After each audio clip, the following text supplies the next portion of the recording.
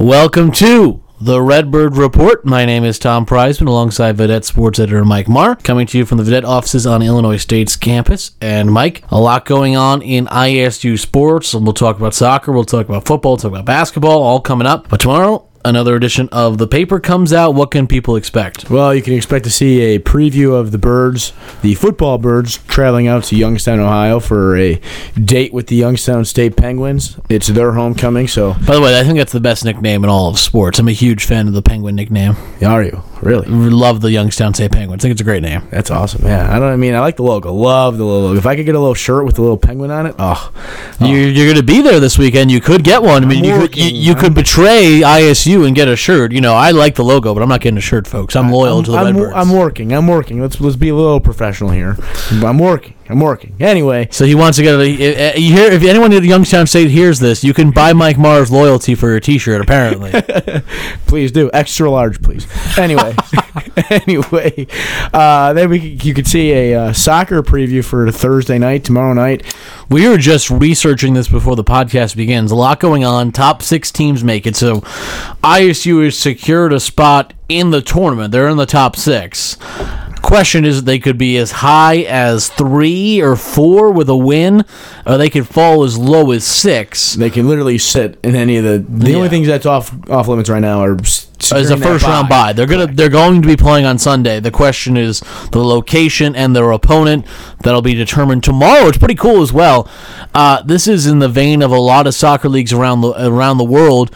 On the final day of the season, they kick off all the matches at the exact same time, so that way there's no advantage of teams knowing, well, this team lost, so now that everyone doesn't know what's going on. So it's chaos, and if you're an MVC soccer fan, it'll be a lot of fun tomorrow. All those games are on ESPN3, and they all kick off at 4 p.m. Central Time, so afternoon soccer, not a bad thing to just kind of watch, and it'll be a lot of fun tomorrow. Also, I know in the Bird tomorrow, there'll be a great profile of new women's basketball coach, Kristen Gillespie. John Barless continues to do great work for us, getting all these feature stories in. Had a nice one on Owen Miller a few weeks ago, but this one's pretty nice, especially considering that a lot of stuff surrounding the women's basketball program last year wasn't the greatest, wasn't the brightest coverage on campus, and this is kind of shining a light on the new era, if you will, of women's basketball. Obviously, the last 4 years under Barb Smith were the worst 4 in program history, but and that's something that Kristen Gillespie acknowledges. Every time you talk to her, she acknowledges where this program's at and where they want to go and where they think they're going to go,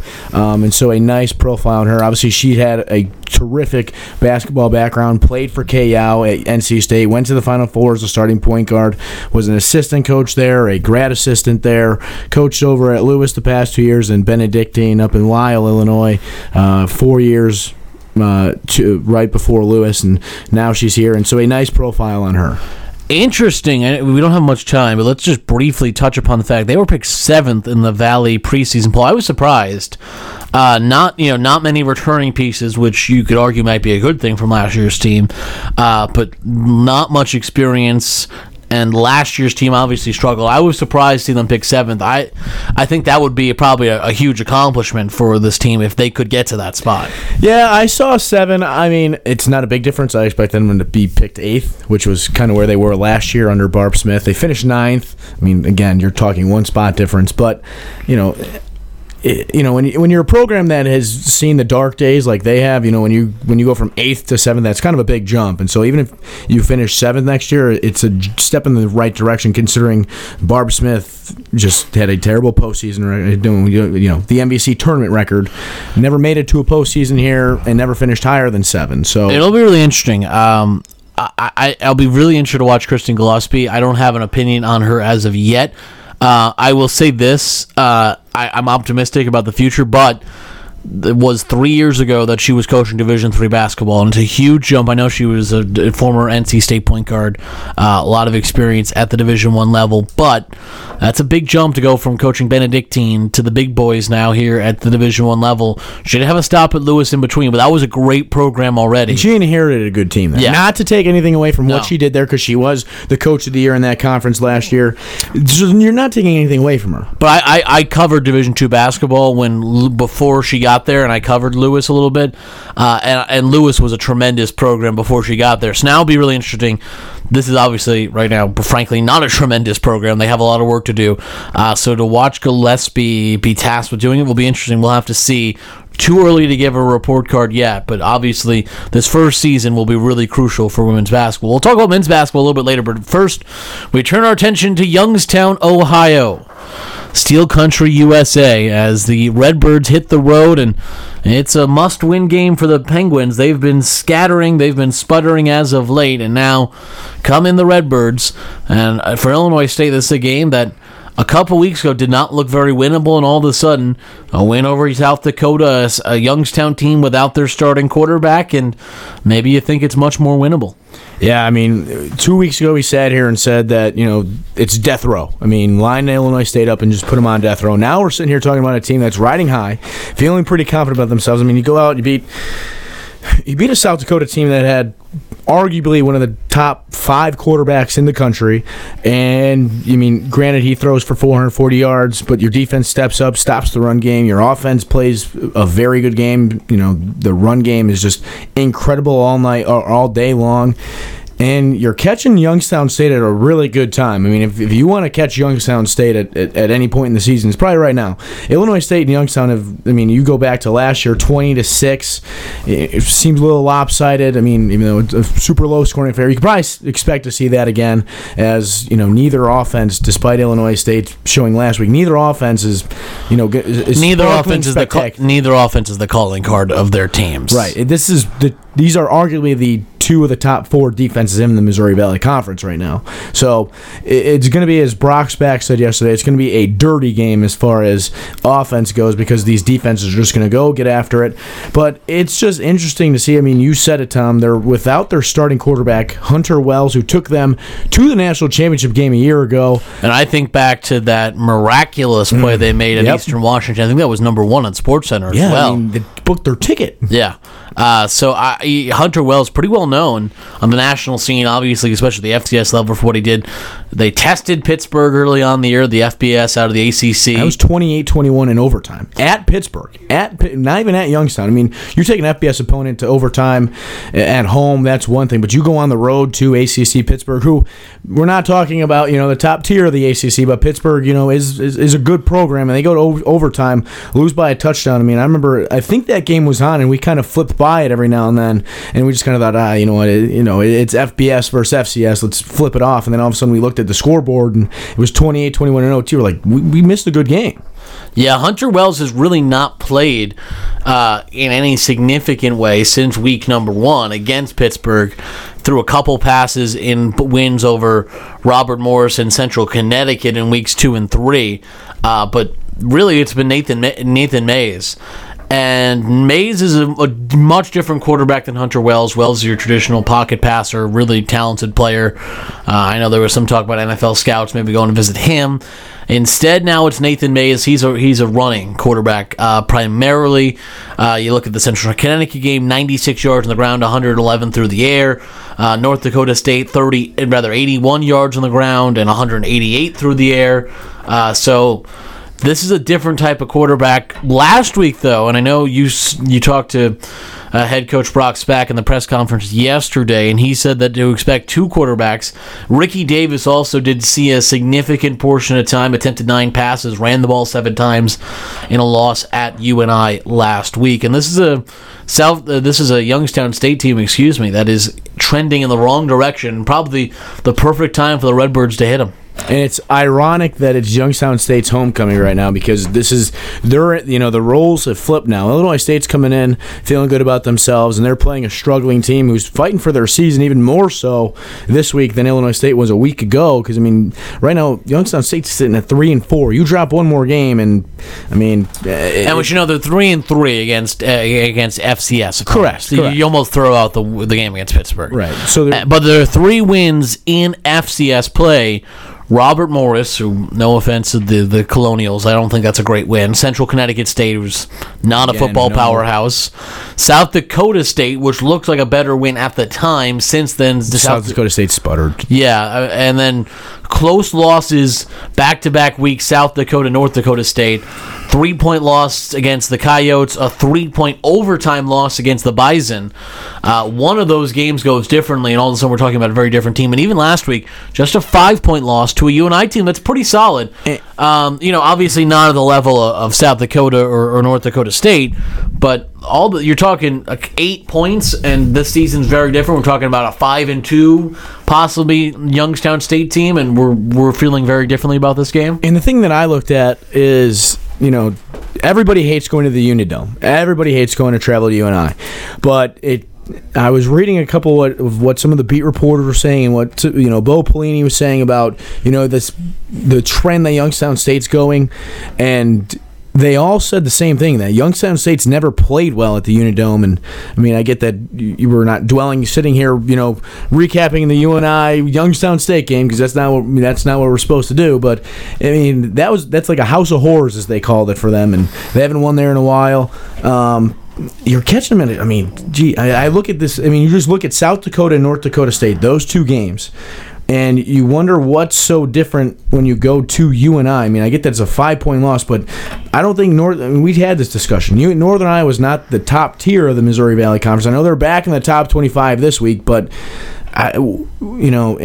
you take North Dakota State. I mean, that's the big one for me, and you're at home, and you lose 27-24. I mean, it's hard to get a read. Again, it's hard to get a read on this team. You don't know what team you're going to get. From Youngstown State's perspective, they're 3-4, lost 3 in a row, 1-3 in the Missouri Valley. However, down the stretch comes Indiana State, Southern Missouri State. You cannot talk about probably a more favorable schedule that anyone will have in the final month of the Missouri Valley Conference schedule. And I think that's why this is such an important game for them. If they beat Illinois State, all of a sudden they have 3, you don't want to call them cupcakes, but 3 games that they expect to win. They're 7-4, they're back in the tournament. I mean, we'd all agree probably 7-4 gets them in the tournament, considering the number of close losses they've had to quality opponents and everything else. A win over Illinois State would help their tournament. And this looks good right now, yeah. A win over Illinois State this week would look pretty good. And so this is their season. And we saw what a team with their season on the line can do last week when it was the Illinois State Redbirds. I'll be honest, Mike. I'll make a prediction early here. I think Youngstown State wins this game, and I know I got burned last week by picking South Dakota, but I think to just come out with their hair on fire. This is a team with their season on the line. I have a lot of confidence in this Youngstown State team. I think they can get it done in a low-scoring game. I think Illinois State still has good opportunity to win a couple down the stretch here. I just think this week is a difficult challenge. If they win this game, it shows me a lot about their mettle, and it also shows me a lot about this coaching staff. If they can coach them up and get them ready to play against this Youngstown State team. The one thing I'll say is it's a different scenario. ISU is playing for their lives, fighting for their season. And I mean, I know you got Christian Gibbs, who was hurt. You got a couple guys limped up, but you weren't missing your starting quarterback, who arguably could be one of the best when healthy in the FCS. I mean, he's a 50-50 shot to play. That's what he was last week. He didn't play at all. So SPAC and company, they're like, okay, they're thinking it's 50-50 again. Now you're really playing for your life. I mean, you're sitting at 3-4. You lose this one. I mean, you might be able to get in again. I mean, I know there's just not enough quality wins on that schedule then. I mean, you're talking about one win over South Dakota would be their benchmark. Right. But so you sit there and they need this win. I mean, if they're going to make both teams need this win. I think both teams need this win because you look at Youngstown State's schedule, it gets arguably a lot easier, and then you look at Illinois State's, you welcome in Western Illinois, who's probably on the schedule, might be the most winnable game left. I mean, I know you go to South Dakota State, who we've said isn't the special South still Dakota ranked State. very high. Right. And I mean, you see what people are thinking of them. I mean, despite sputtering a little bit here, they're still sitting in the top 15. But then you host North Dakota State. So I mean, I think you got to get this one because again, you got 3 there after this. But back to Youngstown State, you're playing with that. There's an unknown variable. I mean, obviously they know their personnel better than we do. We're sitting here in Normal, Illinois, talking about the backup and the backup's backup of Youngstown State. And I mean, like you said, I mean, Nathan Mays. I mean, you look at his stats. I mean, He's got 4 rushing touchdowns, so he's got the second most rushing touchdowns on the team. And then he's the third highest rusher with just about 45 yards a game.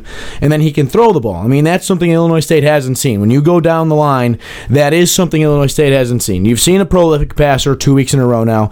I mean, you could argue that Chris Streveler was a guy that could tuck and run, but a lot of those aren't designed runs. A lot of those runs are he feels pressure and he just tucks and runs, and at that point he's just like a bulldozer. And that's what you saw a lot of last week. That's how he accumulated some of his rushing yards, is just the Illinois State defense, creating pressure and him tucking and running.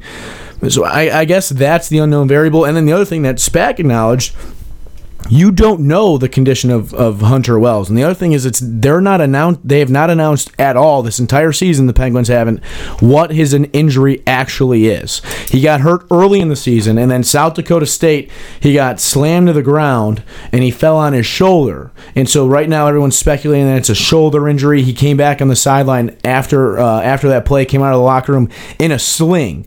But they've not heard anything of officially what it is. So you don't know if he's going to play. I mean, you throw him in there, and then all of a sudden this is a guy you haven't seen since Central Connecticut, where what kind of good tape do you have against Central Connecticut? And you go with this on the Youngstown State depth chart: Nathan Mays or Hunter Wells. They have them listed as a possibility on their depth chart. Now, that's something they've been doing for a while, so that doesn't necessarily mean anything, but it's something to keep an eye on. I'm sure in the back of their minds, Illinois State has to be wondering, is this the game where even just a relief appearance for Hunter Wells, thing like what Jake Colby did last year against Indiana State? Yeah, and the thing that it's mind-boggling to me. I don't know. And this was the one thing I asked Coach Spack, because he was talking about, that was one of the questions I was asked to him was, is Hunter Wells healthy? And he said, I don't know. Went on and on about how they're speculating what his injury is, but then I asked, and then he goes on to say that they used 2 quarterbacks heavily last week. And then I asked him, I said, does this throw a wrench in your prep? I mean, how does this change your prep at all? Does it change? And he said it doesn't change. It doesn't change anything as far as the prep goes, because you're just looking at the court, what plays they're running when whichever quarterback is in. But you can't replicate that in practice. You can replicate a guy who's going to tuck and run. I think if Hunter Wells gets in the game, I think he's going to cause some problems for Illinois State. That's what I could say, because you don't have much film on him. I mean, because you're not going to go back. You probably watched the Pitt game. If you're Illinois State and you probably watched the Pitt game. I don't know if you watched Robert Morris or Central Connecticut. No, you probably watched the Pittsburgh game, and then you've watched a lot of games since then. But you have to get really a feel for 3 quarterbacks. That's the thing. You're prepping for 3, and all 3 do something different. Yeah, Ricky Davis, you got to prep for him as well. And what's interesting is Davis is a senior, Wells is a senior, so you have 2 guys who have been around for a while, and you have Mays, who's a sophomore.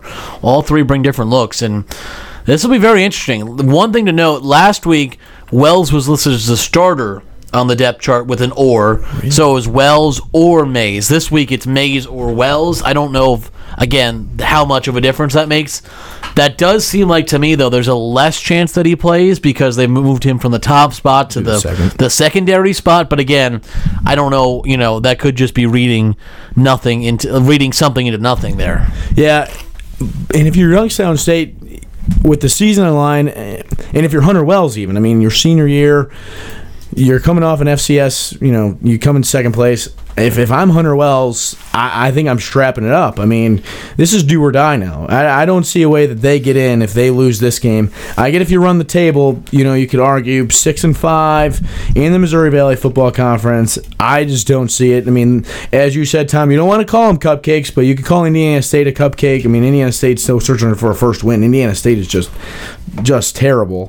I mean, Missouri State isn't a great win, and then Southern, you could argue, Southern beat ISU, Southern destroyed Indiana State. I don't think they get in if they lose this weekend and then they win out. If they finish 6-5, I think they're out. They need to win. They need to win out, including this weekend. And if I'm Hunter Wells, I'm saying, you know what? I don't care. Wrap me up. Massage me. Whatever. Whatever you got to do. Whatever you got to do to get ready. do it, because I just don't see a way that a competitor. I'm not questioning Hunter Wells by any means, because I don't know what the extent of the injury is. I don't know what he's going through. This is a classic Bo Pelini move, though. He's not letting us know. Right. And the other thing is, Bo Pelini's, in my opinion, a great coach. I don't think he ever should have been let go for Nebraska. They complained about 9-4 seasons there, and that's a pretty good season for most college football teams, especially in the Big Ten. And you look at what he's been able to do here at Youngstown State. I think he'll have his guys ready. I'll go first in prediction game, and then we'll go over to Mike. I predict a close one. It's going to be low scoring. I'll go 17-14, Youngstown State over Illinois State. I still think the Redbirds are in a good spot. I think they'll be 5-3 and have an opportunity to rebound at home against Western, a team that we both think they can handle. Not that they can easily handle them, but a winnable game coming up. But if they win this one, Mike, let's just hypothetically play out a scenario in which they win this one, 6-2, pretty much, you don't want to say guaranteed a tournament spot, but you win one down the stretch and you're in incredible shape in the playoffs. This win would be monumental.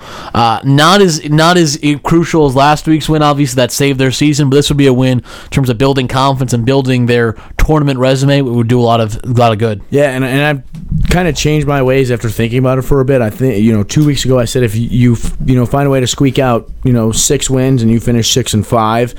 And I said they might be on the outside looking in, because you got that 42-7 loss against Southern Illinois. But I mean, you beat Youngstown State at Youngstown State, and then you beat South Dakota at home. And I think you put yourself in a pretty good position if you win one of these games on the rest of your schedule. I think you find yourself in. I think if you finish 6-5, you're in. Just because these last two wins, figuratively speaking, if they get this one at Youngstown State and you have that South Dakota State from a week ago, I think you find yourself in, just because of the quality of those wins, which leads me to my prediction. Again, I think it's going to be low scoring. I think the defenses are going to really have to battle it out. I'm going to go as far to say that one of the touchdowns is going to come from the Illinois State defense on Saturday. I'm going first time in a long time. If that's true. Yeah, I think that's what's going to happen. I'm predicting a defensive touchdown, 24-14 victory for Illinois State. And so again, if you take that defensive touchdown out, we're sitting, offensively 17-14, similar to you. But I think it's about time for this defense to step up and score. I mean, that's the one thing that they've been lacking all season. I know we're talking about, they just got off a big win. They're feeling good about themselves. But the defense, if you want to make a playoff run and a deep playoff run, this defense is going to have to produce some sort of points off a turnover. I get last week you forced Chris Trevler into his first 2 interceptions of the year, dating all the way back to last season. But you got to turn some of those turnovers into points. It'll be interesting to watch for sure. Illinois State and Youngstown State coming up this weekend. Crucial game for both teams. I take 17-14 Youngstown State. This is it. Their season on the line. Backs against the wall. This is everything for them. And if they win this game, they're probably in the tournament. If they don't, they're probably sitting at home when the time the tournament comes around. So I think Bo Pelini will have his club ready. For Illinois State, game they would like to win, but not maybe as of the same importance, and be important for them to find that desperation level. Be interesting to see if they can match that. Mike thinks the defense comes up big for Illinois State. Defensive touchdown propels the Redbirds to a 24-14 victory. Speaking of predictions, how about the preseason poll in the MVC men's basketball side? A lot of the Redbird faithful not too happy where they saw the Redbirds picked, Mike. No, Illinois State slotted 4th in the Missouri Valley Conference, the reigning MVC regular season champs, the reigning coach of the year, and then obviously player of the year. Paris Lee's gone, but I mean, I've seen this argument all day from Redbird fans, and I've been a little bit frustrated because reigning champs is only technically true. They were co-champs of the regular season and did not win the conference tournament. I think, as we all remember, against the team who left. Team who left. But so I guess I think that's why they're saying it, because the team that they beat them is left, so they're reigning. But Wichita State, if they were still here, would disagree. And I'm just saying that because I think it's going to get some of the Redbird fans riled up and whatnot, because I mean, you would have thought that the season ended and they were on the bubble again, and they just lost another bid to the NCAA tournament and got put in the NIT again. I mean, that's kind of what I saw on Twitter and Facebook, was people were in an uproar because, oh my God, Illinois State put fourth. That is just you can't do that. And this is a team that returns one starter from a championship team a year ago. And we talked about this last night when we saw it. You're returning Phil Fain. It's not like, and no discredit to Phil. Phil was on the All NBC preseason. He was the fourth starter last year. Right, he was the fourth starter. He's going to have to be more than that this year, but it's reasonable to assume after losing. Look at what they lost: Paris Lee, Tony Wills, Deontay Hawkins, Mikhail McIntosh, DJ Clayton. I mean, you look at your top 7 from last year. Here are the returners: Keyshawn Evans, Phil Fain, maybe David Njai, depending on what part of the season and who the opponent was. But you're returning 2, maybe 3 of your top 7 to 8 players from last season. I think it's reasonable to be ranked 4th. I think you, Mike, and a lot of Redbird fans are very high on some of the players they've brought in, leading off with Malik Yarborough and including some of the freshmen as well, including Elijah Clarence, the new point guard. He did not participate in Hoops Fest, or Hoop Fest, and then he's in a boot. He's been in a boot since, I believe, early October. I believe it's a stress fracture in his foot. You wonder if that's going to play a factor in the rest of the year. It seems like it's unlikely that he'll be at least 100% by opening day. Correct. But, stress fractures are, that thing might nag him all year. Yes. And that could be a big part, and I get that's not what the voters are thinking. The voters are like, ooh, stress fracture, it's going to bother him. Let's put him in 4th. I actually, and I know you mentioned that I'm high on this team. I do. I'm high on this team, but I believe what's going to happen is I think they're going to struggle. We talked about how they struggled last year up until January, up until really that Hawaii tournament went over Christmas break. That's kind of what propelled that, improbable, magical second half that they had leading up to, that Sunday at Arch Madness. But the thing is, none of these guys have been in the positions they are before, besides Phil Fain, and he's not even in the position he was last year. No, I would disagree. Phil Fain last year was a tremendous complimentary piece, but now he's going to be asked. He's got to be the main piece, and who's he the main piece with? This is the other argument that I think we could go on for days. Who's a main piece with him? You could argue, for people who haven't seen him, you could argue Malik Yarborough. You could argue, go with a familiar face, Keyshawn Evans. You could go Elijah Clarence. That's the thing is. The other thing we're not even talked about yet is Zach Copeland was supposed to be a huge part of this team, was probably their biggest recruit, outside of Clarence last season, a huge late season pickup for them. I think he signed in April. Mm-hmm. What happened to him? He's not here anymore. No, he academically ineligible, and that's big. I think that was the one to me that said I was very high in him. He was shot something like 50% or 40%. He shot an outrageous clip from 3 last season at the junior college level, and I was thinking JUCO Player of the Year in Cali. I thought he was going to be a guy that could maybe come in and immediately score 15 points a game and really take a lot of the pressure off Yarborough and Fain, and now they don't have that, and I just think this team is probably a year away from contending. The thing I go back to, and the thing I think about, who are the seniors on this year's team? You got one, and it's Jaron Martin, the transfer. Yeah. Who was not here until about has been here as long as a cup of coffee. He's he's been here since September or August, whenever he got here, and he averaged 2.5 minutes a game last year at Texas Southern. Yeah, and the thing I'll say is, and I get it, I keep acknowledging this to everybody I talk to, because everybody asks me, how's Hoop Fest? Who looked good? How do we look? How are we going to look? How are we going to be? There's no defense that played, but William Tinsley looked really good. That's one we haven't talked about yet. I forgot about William Tinsley, and he was a guy that turned down Florida State, local kid. He could be someone that I think he benefits a lot from Copeland not being here. Right. So he looked really good. Again, no defense. Phil Fain obviously looked good. Again, you were there last year at Hoop Fest when he was just... Phil Fain is tailor-made for Hoops Fest. It's all dunking and just fast breaks. Yeah, and I'll tell you what, I know you... Not many jump shots shot in Hoop Fest. No, No. I believe maybe 3, and none of them went in. That might be an issue if nobody, because that's how Illinois State actually. When you look at some of their hot streaks, they got on a hot streak because they just could not miss from beyond the arc. Yeah, which was frustrating if you're an opposing team, because it's like, what more do you want us to do? And then you obviously see Deontay Hawkins hit one from half court in the NIT. But back to both games, the NIT. The first, even the first game against UC Irvine was pulling up from the deep, and then the second one, obviously the UCF one. I think we all remember that one. That one was incredible. By the way, from the downtown of Bloomington. We should just note the preseason poll. Missouri State picked as the favorite, 31st place votes. Northern Iowa surprised me as the number 2. That felt like it was almost on reputation. It's I think that one's strictly out of. We talk a lot about respect for coaches in the Missouri Valley. I think that's a respect pick. I think a lot of people respect Ben Jacobson, and I think that's where that comes in. I don't know what they have. You look at last year, and they couldn't get anything going. Yeah, and then Loyola, former ISU coach Porter Mosier got a first place vote, 321 points for the third place Loyola, and then the Redbirds were picked 4th, just behind them.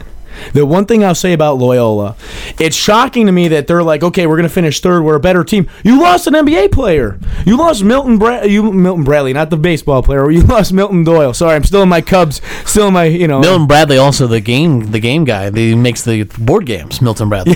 Yeah. Anyway, back to Milton Doyle, an NBA player.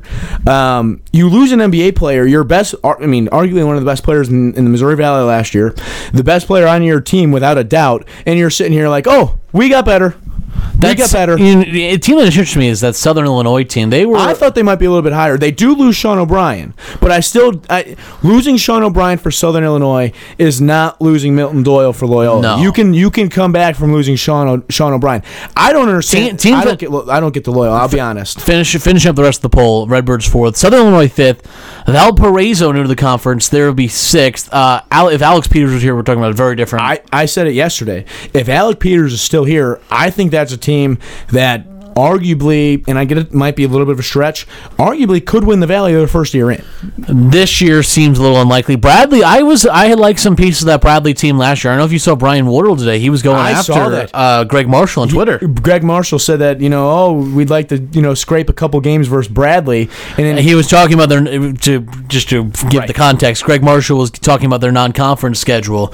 They have some tough opponents. They go to Maui. They go play Baylor. They're at Oklahoma State. And he said, we're going to miss some of the teams like Bradley that we played last year. And then Brian Wardle retweeted it and said November. He said, here's our open dates, home and home anytime. Although I think it's a little generous to assume that Wichita State's going to be making any more trips to Peoria. Also, what's kind of funny about that is I don't know how much you caught of that opening of that second round on Friday night, but when Wichita played Bradley, those two did not leave on good terms because players were getting into it, and then I can't remember who it was. Can I just be honest? I'm really disappointed Wichita didn't have one more season here. I would have loved to have had the Wichita leaving. Everyone knows they're leaving, and they got one more tour in the Valley. Yes, it would have been incredible. And that would just be, and you'd see every single time they go out to an opposing gym, it would without a doubt be packed. Even if you're playing in, maybe not Indiana State or Drake, because just there's no hope for them really. But you go to Bradley, and those fans are going to be all over them. You come to ISU, that was my one. I was prepared for them to leave. I was not prepared for them to leave so abruptly. And I thought it was going to be. I thought they were going to have to do it one more year, and then the American Conference said, put them in right now. And I was like, well, damn. That's you would like to see Wichita State being here one more year. Wichita one more year would have been a lot of fun. I think they would have probably rolled this year, but it would have been because they're better than they were last year. And Landry Shamet, and I said if they stayed in the conference, Landry Shamet's a 3-time Missouri Valley Conference Player of the Year. I get Alizé Johnson's good. The Redbird faithful are gonna be like, well, what about Malik Yarborough? I'm telling you right now, if Wichita State was still in the conference, I'm not high on Landry Shamet. In my opinion, Landry Shamet was a 3-time Player of the Year. I call him Laundry Shamet. Yeah, cleaning up. He's just cleaning up the Valley. That's what he would have been doing. Cleaning up the Valley. Laundry Shamet. Anyway, let's bring it back to the Redbirds as we wrap up this edition of the Redbird Report. Very interesting. Well, let's just take a brief look at the schedule. They open up This is already tough. You don't want to sound like Duke, who complained last year that South Carolina got a home game in the NCAA tournament, but now that Puerto Rico tip-off becomes played in Myrtle Beach, and all of a sudden you open up against South Carolina, and that game becomes a lot more challenging that you're playing in South Carolina against the Gamecocks. That's a virtual road game now. And not to mention their first real road game at Florida Gulf Coast. Yeah, I mean, the thing is, and I've talked to people about this game. If we're talking that this was on last year's schedule, that's a good game. I mean, last year's team against Florida Gulf Coast, that's a good game. Nothing against Muller's team right now, nothing against anybody who's on that team, but Florida Gulf Coast, at Florida Gulf Coast, this is a team who virtually, I think you can agree with me, has no identity right now. This is a team who's going into the season without an identity, without true leadership, without a true number one go-to guy. I don't see a way that they go down there and compete the way you would have liked to when you scheduled that game. Florida Gulf Coast will be interesting. That could be a loss, and that's not one that you want to start the year off with a loss. That's a marquee win if you get one, too. Yeah. And then you take South Carolina, and then you have Boise State or UTEP, and then after that, too difficult to figure out who that third game would be. Then you get sort of a little breather, Quincy, basically an exhibition game. Who last year was an exhibition game. This year now in the schedule, they take over the Ferris State spot from last year. Charleston Southern comes to town then, and that's another game the Redbirds, you say, almost have to win. And this, especially, there's an opportunity they might be 1-4 or 2-4, and the one of those wins being against Quincy. That would be a game they need to win. Then comes a Murderers Row at Nevada, home for Tulsa, at BYU, home for Murray State, at Ole Miss. That is a brutal stretch. You're not going to find too many Valley Conference, non-conference schedules with a more difficult stretch than Nevada, Tulsa, BYU, Murray State, Ole Miss. No, and the thing that's concerning, and I know it's funny, they haven't even taken the floor in their exhibition game against Lewis, and we're sitting here. It's concerning. You don't know what you have. That, I mean, obviously Dan Muller, thinks he knows his lineup, thinks he's got all this stuff figured out in practice. No, I don't think you have a set five. I think it's going to be like last year, how you kind of knew who was going to be starting, but DJ Clayton got some starts, Phil Fain got some starts, and then eventually Phil slid himself into, that solid five, and then that five never changed. But that's a stretch where it's like if you don't have a set five and you got to figure yourself out. You got to find yourselves quick early in the season, because otherwise you're sitting there, and out of those games going into that stretch, you said 2-4, possibly 1-5. I mean, maybe, I don't know how do you rebound from that with that schedule? I mean, you get UIC coming in, not so long after that, and UIC, not a great program, but a program trending upwards. Like, that's brutal. That is brutal, and I think that's where they're going to struggle. They're going to struggle. This is a young team, inexperienced team, and I think they figure it out by the time you hit Valley play and by the time Arch Madness comes around, but it's going to be a long month of November and December, probably into January. Let's just, before we sign off, do you think that number 4 ranking justified, unjustified? I think it's justified. You don't know. The other thing is voters don't know what they're getting. What are voters, when voters sit there and put Illinois State in at 4, are they sitting there like, oh, we're going to put Phil Fain at 4? Or are they like, oh, God, you know what? Illinois State looks like they're going to have a really good lineup. You got Malik, you got Fain, you got Keyshawn, Elijah. You don't know what you're getting. I don't think anybody can necessarily truly judge this team until they take the floor and see what they have. Because like we said, I mean, obviously we've seen Hoop Fest, we've seen a couple practices, and Malik Yarbrough, Dan Muller on Friday night said that he thinks Malik Yarbrough can be in contention for Player of the Year this year. But he's going to have to be. I think if they want to be good, and contend for a title and contend for an NCAA tournament bid, he's got to be a Player of the Year. Interesting as well on the coaching staff. No associate head coach with all of the coaching departures. Really, Brian Reese right now is probably the most tenured coach, and I guess you'd say he's in line maybe to get that, and he was only here a year ago. And the one thing, this is funny, and I know this is kind of backtracking a little bit to the summer, but when we talk about the departures and how about on the players, how about the coaching staff as well? Yeah. A lot of turnover there as well. Yeah, you had DeAndre Haynes and Luke Yaklich leave, who everybody, and I know we briefly talked, and Dean Oliver as well. And Dean Oliver, I forgot about Dean. Dean went over to Wisconsin. Obviously, the other two went to Michigan. I'll tell you what, it's going to be interesting to see how this season plays out. And I'm not making a season prediction right now. This is not me making any predictions. This is me just playing the what-if game. If they have a bad season, all of these guys who transferred in or are freshmen right now, all of them, and you know this, all of them credited Luke Yaklich for getting them here and being a big part of the reason why they chose Illinois State. He's gone. And it's an entirely new coaching staff. This is not the staff that they came and visited and seen and talked to. It's going to be interesting to see if they don't have a good year, and this is a team I think we can both agree on. There's a couple offensive threats that maybe fight for shots, and I'm not saying that it's going to happen, but it could. It'll be interesting to see if they have a bad year or if any of these guys leave. Because right now I think everyone's banking on this group, this team staying together for another year and then making a run in the Valley next year to just be like the Wichita State. Let's be honest. They need a big performance and probably a step forward from Gassman or from Madison Williams. One of those guards is really going to have to step up with the absence of someone like Zach Copeland and the absence of ball handlers, even if they weren't necessarily guards, in Mikhail McIntosh and Deontay Hawkins, and even guys like DJ Clayton. Clayton's a guy right now that I think would be very valuable on this team, that unfortunately they don't have him. But I think we're out of time on this edition of the Redbird Report, but I'll mention as well, Redbird fans, let's take a deep breath. It's only been the preseason poll. We had not yet even had media day here at Illinois State. This team is going to cause a lot of headaches to Redbird fans, but I think there's a good potential for this team to be good. But preseason polls don't matter. No. If you want to be good, you have to go out there and prove it. And this team can use that as a slight if they want to. They can go out there. I saw Paris Lee was tweeting that people are sleeping on his boys, he said. And if that's how this team feels, go out there and prove it. And I think they will. There's a good opportunity for them to do that. But ultimately, preseason polls are irrelevant. Where were the Redbirds picked last year? I don't even remember. Do you remember? I believe they were 5. I think they were. No, they had to be at least 4th. No, because of the last 4 years they've been 5 or higher. So I think last year they were 5. I believe last year they were 5. But the point is, we barely remember, and it didn't matter. Correct. They go out and 17-1. Were we talking about in February? Oh, the Redbirds were picked 5th. No, we were not. So I think this is. I know everyone's excited for Redbird hoops to get started, and this is just something to talk about. But I would let's take a deep breath. We'll let the first couple games go underway. Let's see what we have. Let's even try to project a starting lineup right now would be difficult.